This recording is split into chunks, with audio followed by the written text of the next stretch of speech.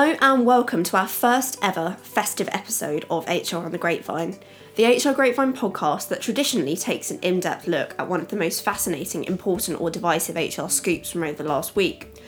But in this week's podcast, we are coming to you with a festive twist featuring 3 Christmas parties, 2 employee gifts and 1 unproductive workforce. I'm Sophie Parrott, online editor at HR Grapevine, and each week I'll be joined by a different HR journalist as we explore the contemporary practice and most pressing debates in HR within a short podcast. So, for this one, grab yourselves a hot chocolate and a mince pie as we properly pick apart what it's like to work in the people function over the festive period.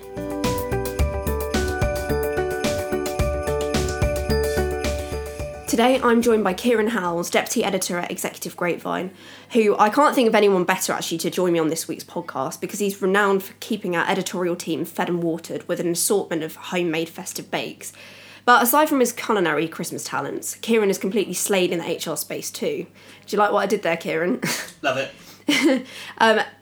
All jokes aside though, Kieran has interviewed several HR practitioners to chart their exciting employee engagement initiatives. So he actually has a lot of tips on keeping employees happy and engaged throughout busy periods.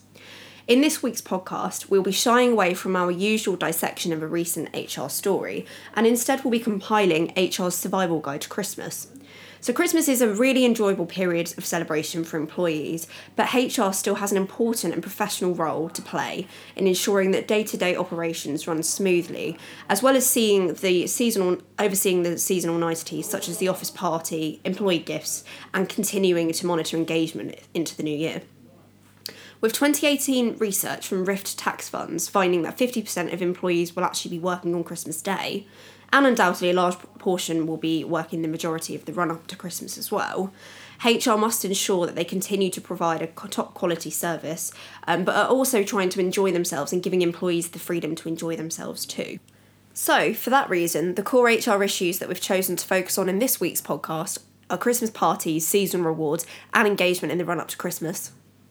So, Kieran, we're actually talking about Christmas parties and some of the problems that they can really cause. Some recent stats from Cambridge People found that 1 in 7 admitted to actually screaming at their boss at the Christmas bash, while more than a fifth admitted to kissing a colleague and 1 in 10 owned up to inappropriately using the photocopier. I'm sure we can all leave that to our imagination on that one. But Kieran, any advice to HR when actually overseeing the Christmas party? It's a funny one, isn't it? I think outside of the Christmas party, HR would probably be likely to not best be pleased by employees drinking copious amounts around colleagues and getting a bit raucous. Yeah, completely agreed. And I think the trick with the Christmas party really is to manage expectations beforehand. So, we're all adults and we're capable of having a drink and a nice time without getting blotto on the company card. So you mentioned there a pretty depressing figure about screaming at the boss. I'm sorry to say I've unwrapped a few more less than encouraging figures that you may find interesting. So CV Library says that 1 in 4 workers actively dreads the office Christmas do, whilst amongst 45 to 54-year-olds, that rockets up to 31.4%. So it's obvious that these people anticipate aggravation from mischievous co-workers. So HR really needs to address that. They need to address what will and will not be tolerated before it gets to this stage. So what I think you're saying there is rather than cancelling all festivities, HR should just make it clear what behaviour isn't acceptable ahead of the office party. But I think also there are a couple of other points just to quickly touch upon. Considering the entertainment that is provided is crucial to ensure that no one is offended by what seems to happen at the Christmas party.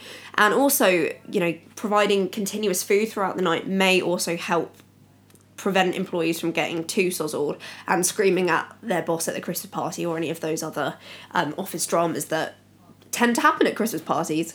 Yeah, exactly. I think we've all been there. It sounds like our advice is to sterilise the event a bit, and this is not the case at all. It's really important that your staff socialise and enjoy themselves, but taking things too far or not knowing where the line is can actually ruin it for everyone. And it does happen, according to CV Library again, the top causes for post-Christmas party embarrassment in the office include kissing one of your colleagues at 25.9%, throwing up in front of people at 20.5%, and spilling your drink everywhere at 18.4%, none of which are are too fantastic, are they, to be doing around colleagues. Though 59.4% do admit that they do really enjoy the Christmas party, and 39.8% really appreciate that their boss puts an effort into organising the event. So it's still worth doing, just doing properly and making sure that people are aware of what's expected of them. Yeah, absolutely. So I think actually office parties can really be used to incentivise employees throughout the year, because it's one of those that it gets talked about beforehand, then it gets talked about quite a bit afterwards. So obviously employees, or the majority of employees should I say, do look forward to having a festive celebration. So this actually brings us on to our next topic of seasonal rewards. While some employers, particularly around Brexit, may be keen to tighten the purse strings, 2018 research from Instant Print actually found that 94% of employees expect to receive some description of Christmas gift from their employer. Not only just to feel valued and appreciated, but I guess there is almost this expectation that that's what you should get at Christmas, rightly or wrongly. Particularly with the new year being a prime opportunity for employees to switch jobs, a simple gift of appreciation can really stop top talent from jumping ships. So Kieran, what advice would you give to HR when it comes to employee gifting? Yeah, I mean, it may not feel that necessary, but I think your stats there actually prove that it really is. 64% of companies don't offer any end-of-year incentives to staff, but actually 74% of those who do see a direct correlation between their bonus structure and their employee retention, and also the level of skilled employees that they attract. Yeah, so there's clearly a big advantage to companies that do it. Yeah, exactly, a massive one. And this may make more sense than any form of gift, which is the most potentially problematic solution to reward. For starters, ascertaining exactly what your employees actually want is a headache enough, as is the problematic concept of differentiating gifts based on age and gender. Yeah. Best to just stay the heck away from all of that. So the bonus seems preferable to most. But if this isn't possible, consider getting your employees a gift card or something more versatile that doesn't alienate any specific group. Yeah, totally agree. Yeah, and so, or you can organise an event that isn't a Christmas party, such as a company-wide quiz, which is really great for showing appreciation. Yeah, so do a poll and, see what your employees want. I mean, even things such as bringing in treats or letting employees work more flexibly or relaxing dress codes around the holiday season may be viewed as a work treat to some. Absolutely. So I think you've really hit the nail on the head there. Gifts don't have to be physical presents, but it could be something, just a small something that really goes a long way. The final topic to discuss is productivity and engagement. Obviously, with Mariah Carey on repeat and employees gazing out of the window, constantly dreaming of their Peak District getaway over the new year, productivity is very likely to take a severe hit. So, Kieran, just how much of a problem is productivity over this period, and what can HR do to continually keep the workforce productive?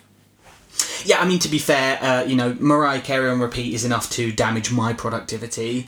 But as you said there, Soph, it's this time of year when most people simply just check out. Did you know that actually Peakon research found that 54% of UK workers start thinking it's holiday time from the 16th of December? It's only in a couple of days, really. Exactly. It's way too early to be checking out. But this can be changed. I mean, as already discussed, ensuring that workers feel valued is essential when looking at trying to buck low productivity. The trend we're looking mainly discussing here is the concept of, ironically, allowing your staff to work less to achieve more. I mean, I think it's the same thing as the quiz idea that we talked about.